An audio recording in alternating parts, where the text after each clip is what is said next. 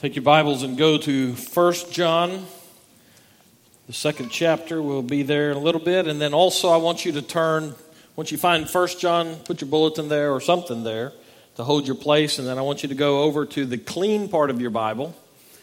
It's clean because nobody ever reads from that part or preaches from over there, but in the book of Amos. All right, so go to Matthew, turn left about 100 pages or so, and Amos should be in there somewhere. And we'll be in Amos by the time we get finished today.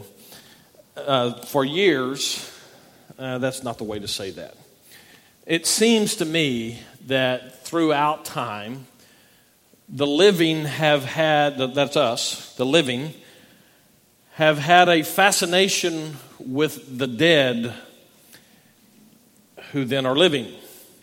Let me throw just a word association out there with you. Frankenstein. And unless you're a fan of the Edgar Winter Group, musically, then Frankenstein is going to take you back to that figure from literature of the one who was dead and reanimated, right? Right? Okay, just make because if I lose you on Frankenstein, we're gone. Okay, I'll just pray and we'll go home. But I remember as a kid growing up and those old movies. So if they were old then, they're super old now. Movies of like The Mummy and, those people or things or whatever. But we have a modern adaptation of that idea, and that is the zombie. Now, many of us have been preparing for the zombie apocalypse, and, we're pretty good at getting our ducks in a row for all of that. And there's a TV show that's out. The first service, those people didn't get this one too much, I don't think. Some of you I know will.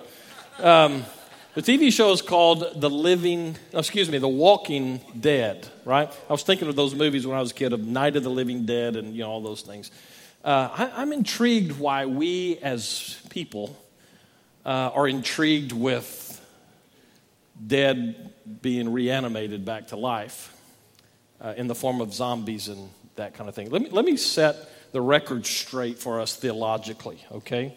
If you're a fan of The Walking Dead, for instance, theologically, ain't going to happen, okay? If you like to watch these TV shows about ghost hunters and all that kind of stuff, theologically, ain't going to happen, all right? Scripture's clear on this, right? It is appointed unto man once to die. We get that. It's a closed system. None of us get out alive, okay? It's appointed unto man once to die, and after that, zombieism. Is that what Scripture says? After that, the judgment, right? There is life after death, to be sure. Maybe that's part of that innate part of us that looks to that, and if we deny Christ and we deny the reality of the resurrection and all that, then we go back to zombies and Frankenstein and that kind of stuff. But theologically speaking, ain't going to happen the way it comes across in TV. But I start with The Walking Dead.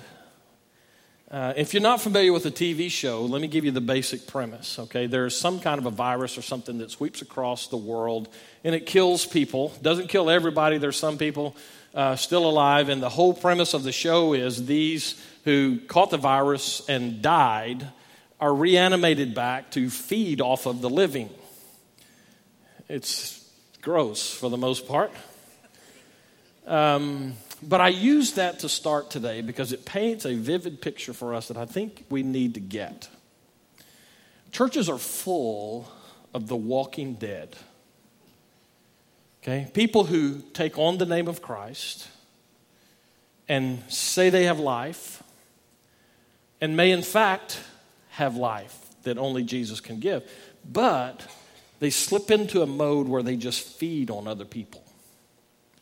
And many churches run into this, and I think I want to be really careful here to clarify the whole series that we're working through here, all right? Because it could be interpreted, and I get that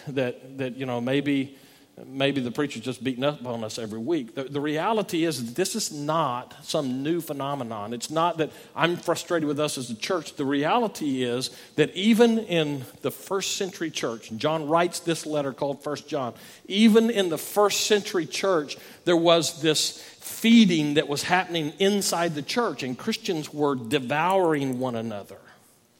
And claiming to be alive, they acted as if They were dead as far as the way they behaved themselves. And so, one of the things that we want to be here as a church and as pastor, one of the things that I want to lead us toward is to be really good at handling people. And I'm not talking about shuffling people in and out and parking lots and all that stuff. That's all critical stuff. I'm talking about the way we view people and the way we handle each other. And it's not new to us, this problem. Some churches have it worse than us. We're probably better than what some churches do with that, but I don't care too much about what other churches are doing. We're us, right? And we're what we work on. One of the greatest compliments that a church could get is for people to come in and sense the presence of God there. And part of that comes down to how we deal with one another. So I want to talk about The Walking Dead this morning, but I want to do it from the context that John is speaking here, or writing, better said.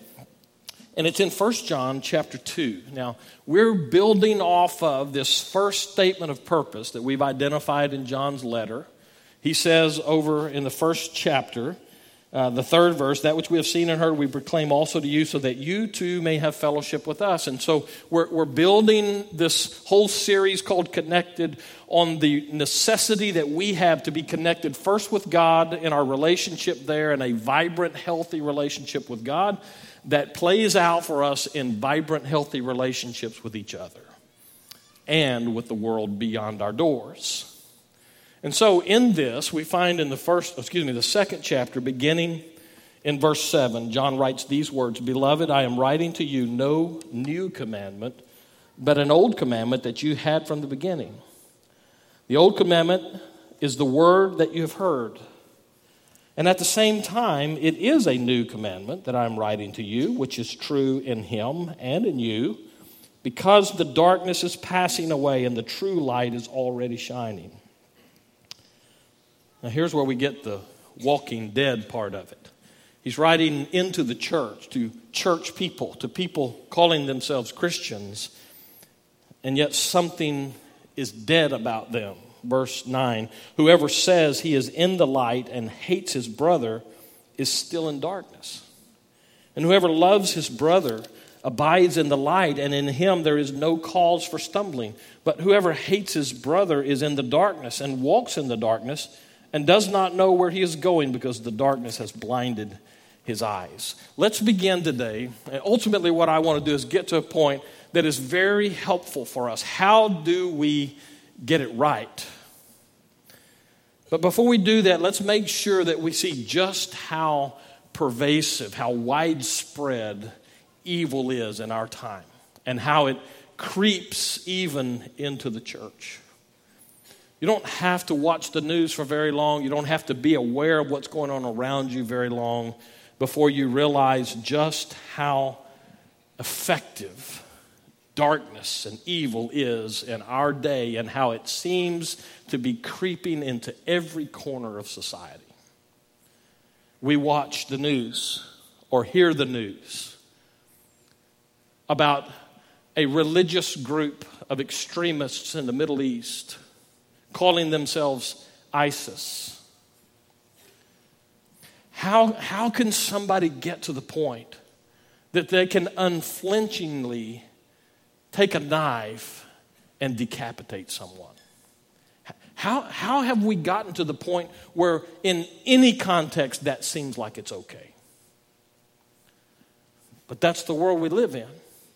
And if it's not ISIS beheading its prisoners or setting them on fire, then we find domestic terrorists who plant bombs at race finish lines for the maximum amount of carnage and death that they can pull off. You don't have to be especially astute in our time to see the constant press of evil into the corners of our society. And it would be nice and it would be comfortable for us if we could sit inside our church buildings and look outward and say those things and wag our fingers and wag our heads and wag our tongues and say, you just shouldn't do that. The reality is that the constant press of darkness has found its way into the church. And so we find religious extremism on this side of the cross. One of the most notorious Baptist groups of our day. Let me say it this way. One of the Baptist groups in our time who has gotten more press than almost any other Baptist group in our time is a church called the Westboro Baptist Church. Spewing hatred in the name of the cross. Darkness presses. And it presses and finds its way even into the fabric of the church that Jesus Christ founded. With every passing year, it seems that darkness makes more ground and takes more ground. I would love it if I could tell you that those are the exceptions to the church rule. Unfortunately, it's not the case. Inside our churches are the walking dead. Let me give you a point of reference to that that stretches back to my childhood. Now, you know I was born in 1900, none of your business. I've been around a while.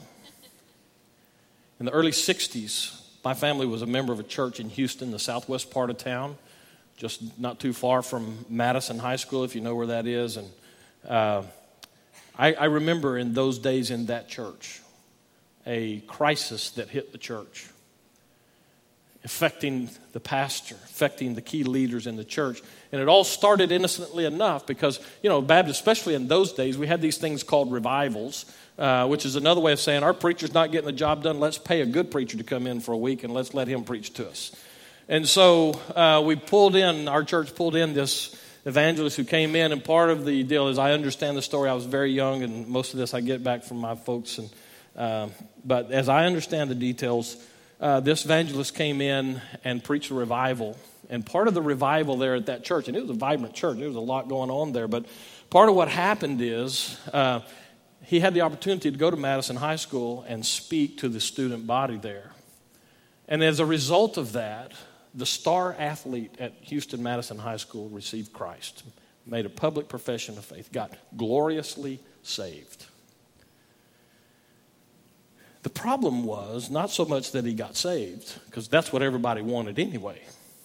The problem was he decided to go to church. And he happened to be black. And it happened to be an all-white church. Now, not by design, but by practice. And so, not only did he decide to go to church, he decided that he'd take the evangelist at his word that says, and all may come to life. And so while he's there, he walks the aisle during the invitation time. He says, I've trusted Christ as my Savior, and I want to be baptized. And that was a crisis for that church. Because there was that set of key leaders in that church who said in one way or another, under no circumstances will a black person be welcome in this church. Now, I don't know where they found that in Scripture. I've been looking for it for decades now. And I struggle to find it.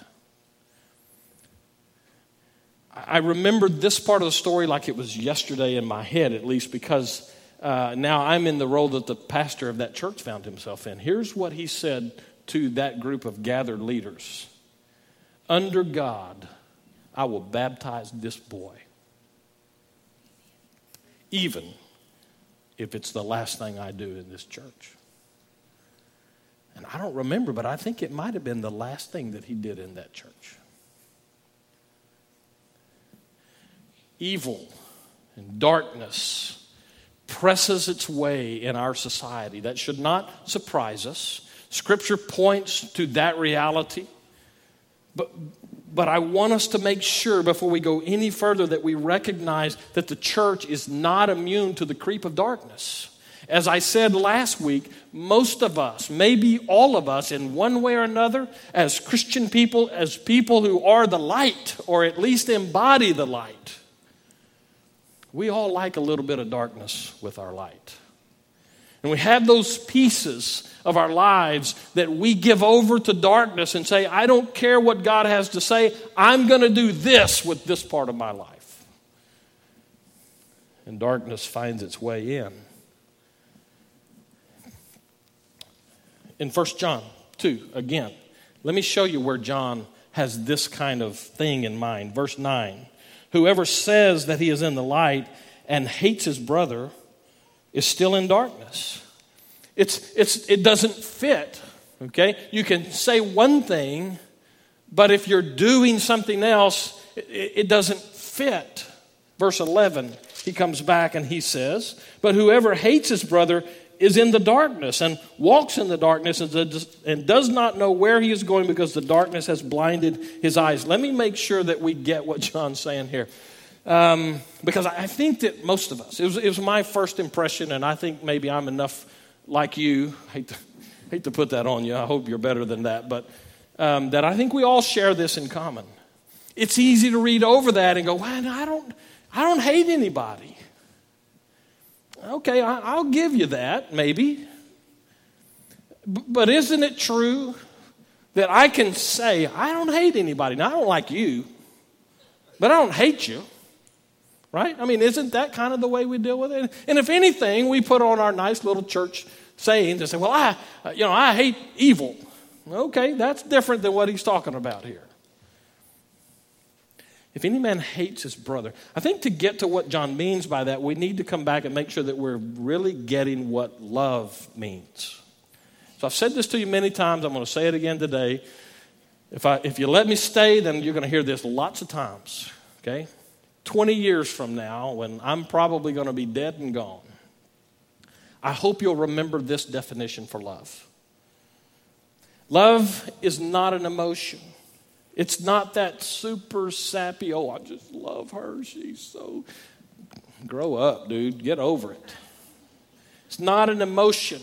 Love is a choice. And love, as a choice, is that choice to invest in that other person. Even when it costs you something. Maybe especially when it costs you something. You invest in that person, and in the process of doing that, you elevate them to a point of living that they could never reach on their own. Now, that's my definition of love. Maybe somebody else had it first. I don't care who gets credit for it. Let's just get it. I invest in another person, even at the point where it costs me, so that that person moves to a level in living that they could never get to on their own. I don't get anything out of it, or at least I don't do anything trying to get something out of it. It's just an investment in them. The best picture of that is Jesus on the cross. For God so loved the world that he gave, there's the cost, his only son, so that whoever, believes in him, stay with me, should not perish, but have everlasting life. What God gives us through Jesus Christ and his sacrifice on the cross, we could never achieve on our own. But he did that, even at great cost to himself, because he loves us. Now, if that's the definition for love, and until I hear a better one, that's the one I'm going with. If that's the definition of love, what might be the definition of hate as John uses it here? We see, if we want to take love as just an emotion, then it's easy for us to take hate as an emotion. Well, I just hate her. She just always... No, that's anger. Okay, now you might in fact hate her, but let's don't confuse reality here. Okay, hate is no more an emotion than love is an emotion. Now they both lead us to some emotions probably, but if love is that investment of self, even at great cost to oneself, hate then becomes the refusal to love. Now you see, this is different for us, and the reason I'm making such a big deal out of this is because John is writing into a church or a series of churches there, and they don't love one another the way they need to love one another, and he labels that as hate. Now that seems awfully strong. But if we see that love is simply disinterest in the other person,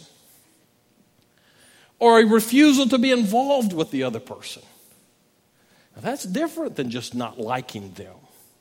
This is the one now, what John would say, and he's talking to a group of people, especially there, who are giving some false teaching. And in the process of giving that false teaching, instead of investing and pulling those other people up, they are separating them from the fellowship, and they are causing them pain, and it's going to lead them to a bad place. And John says that's hate.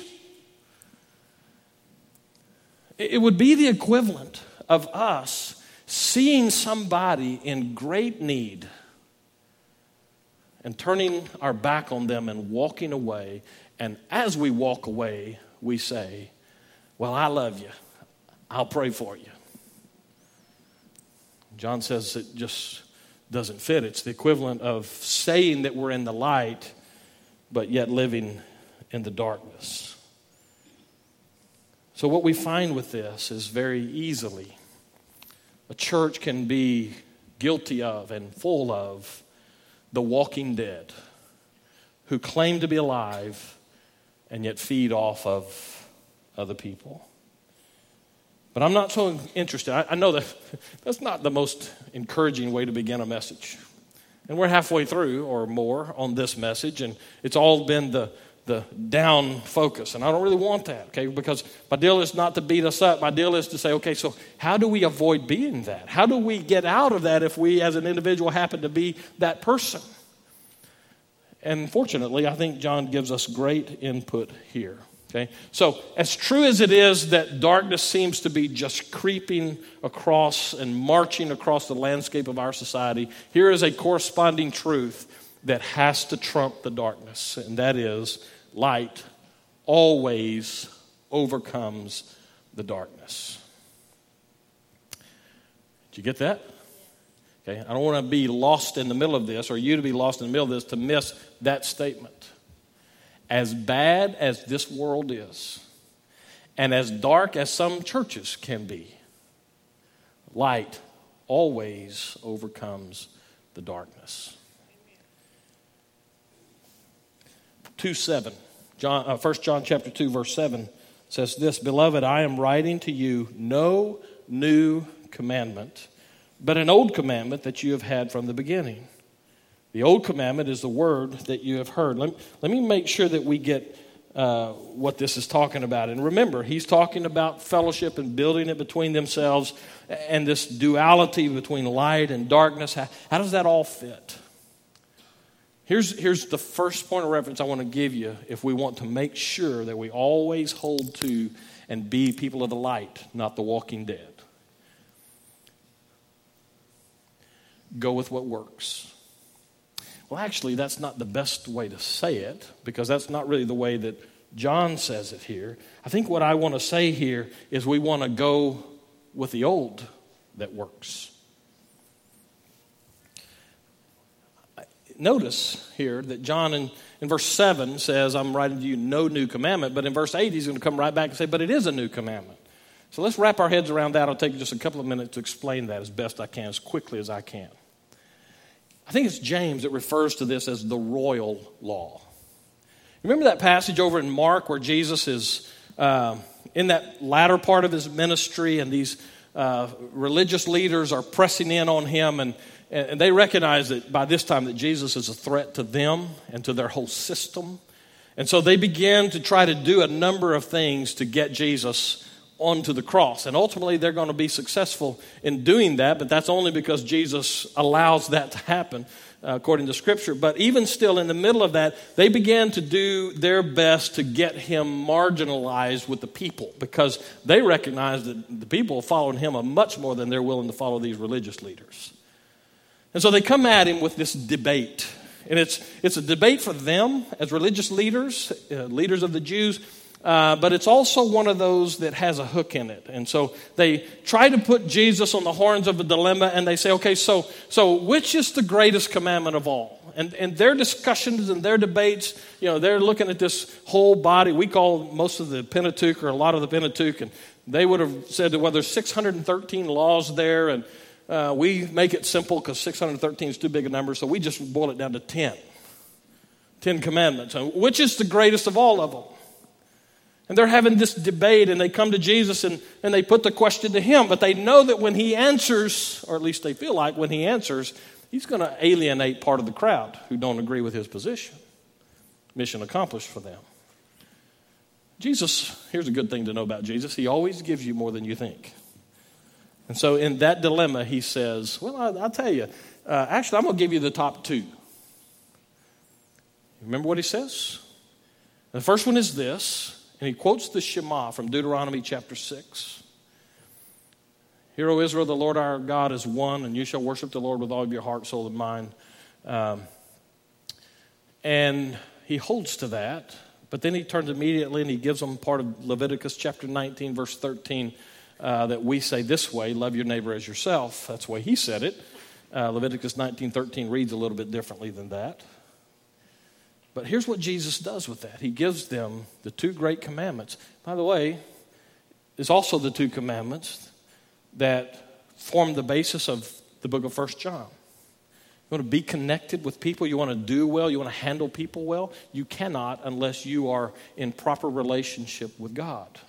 So that's the first great commandment, love the Lord your God. Put God first. That's a legal term. We try to make love in that Old Testament context. We try to make it out like it's this emotional. Okay, God, I just love you so much, and I just want you to be Lord of my life and all that kind of way. You know, Lord of my life is the right part of that. Because love in Deuteronomy 6 is a legal term. It's a technical term.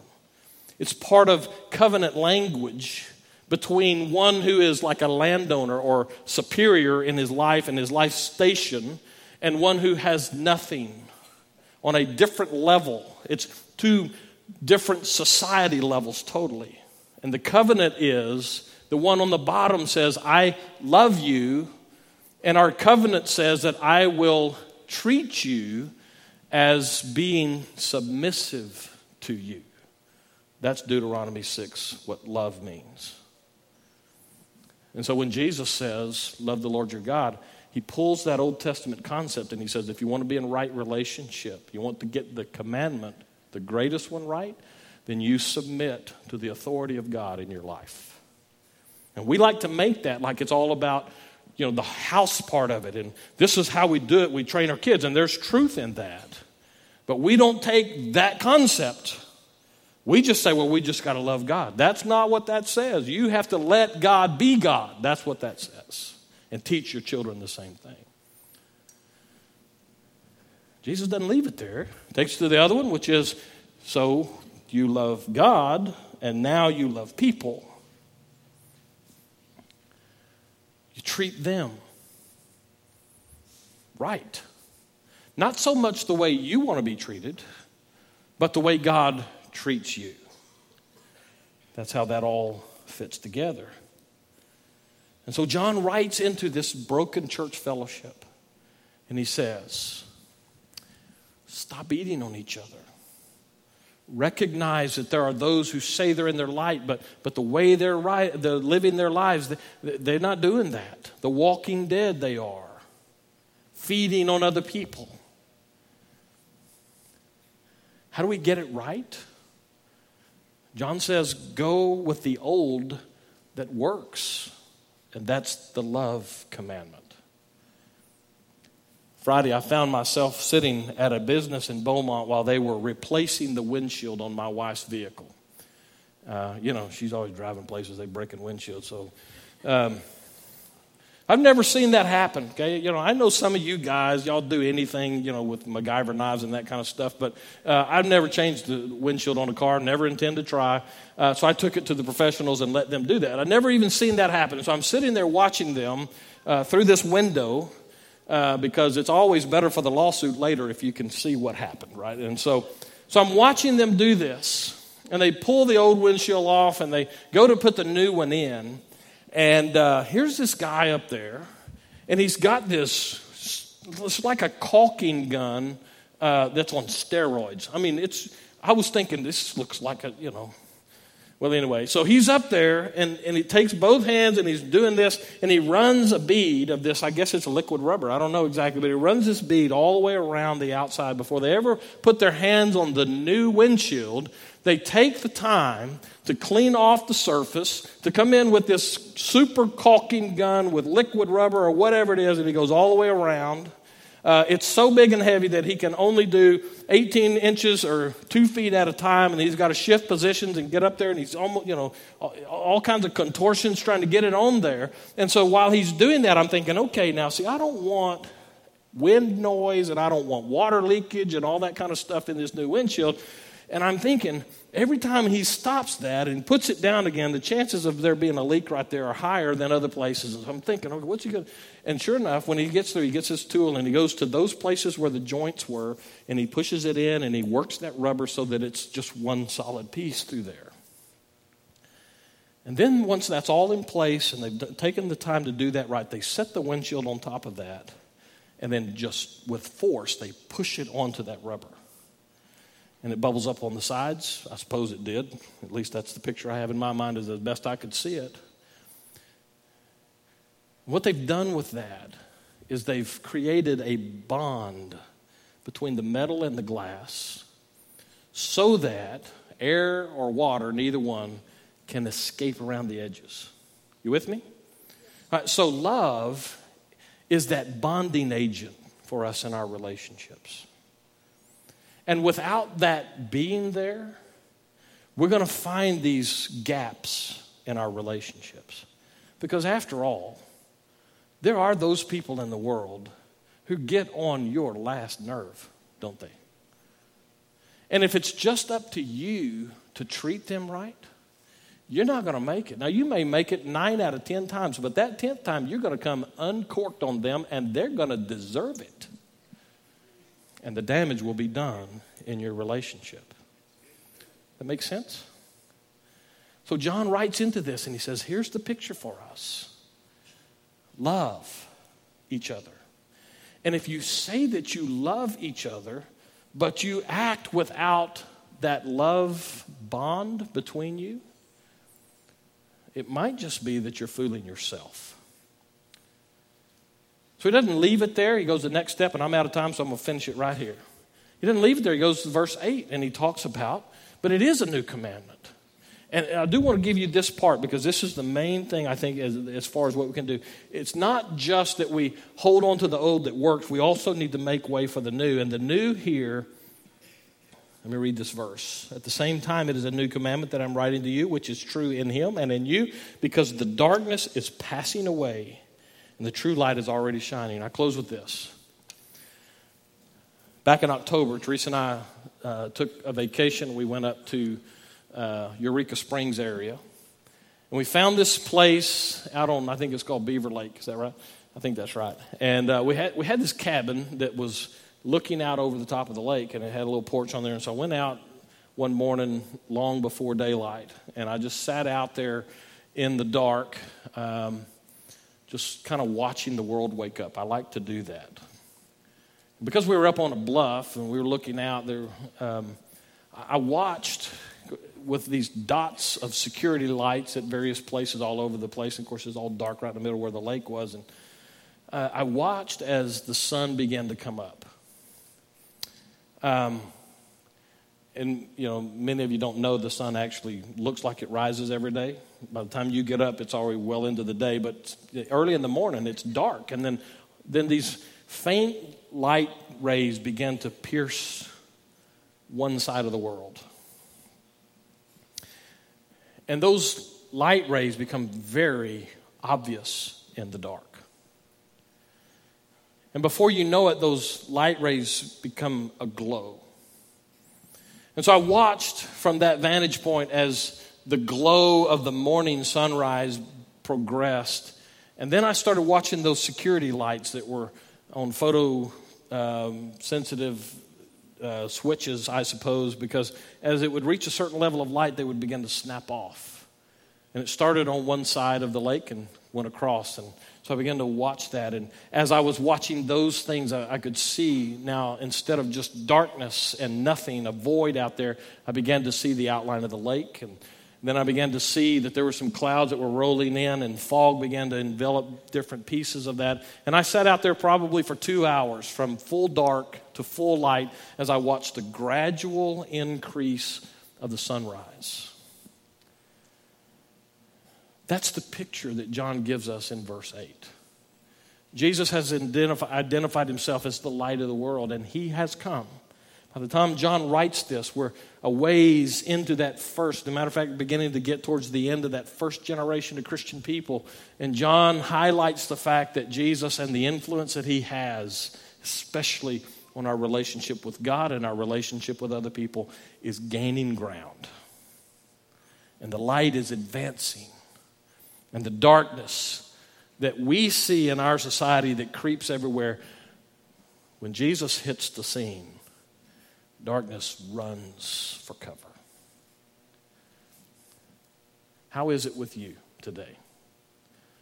If you happen to be one of those people who have been beat up by church and you feel like Christian people are feeding on you, what do you do with that? If you're one of those who's feeding on others, the walking dead yourself, what do you do with that? I say let's all commit ourselves to be those who would advance the light.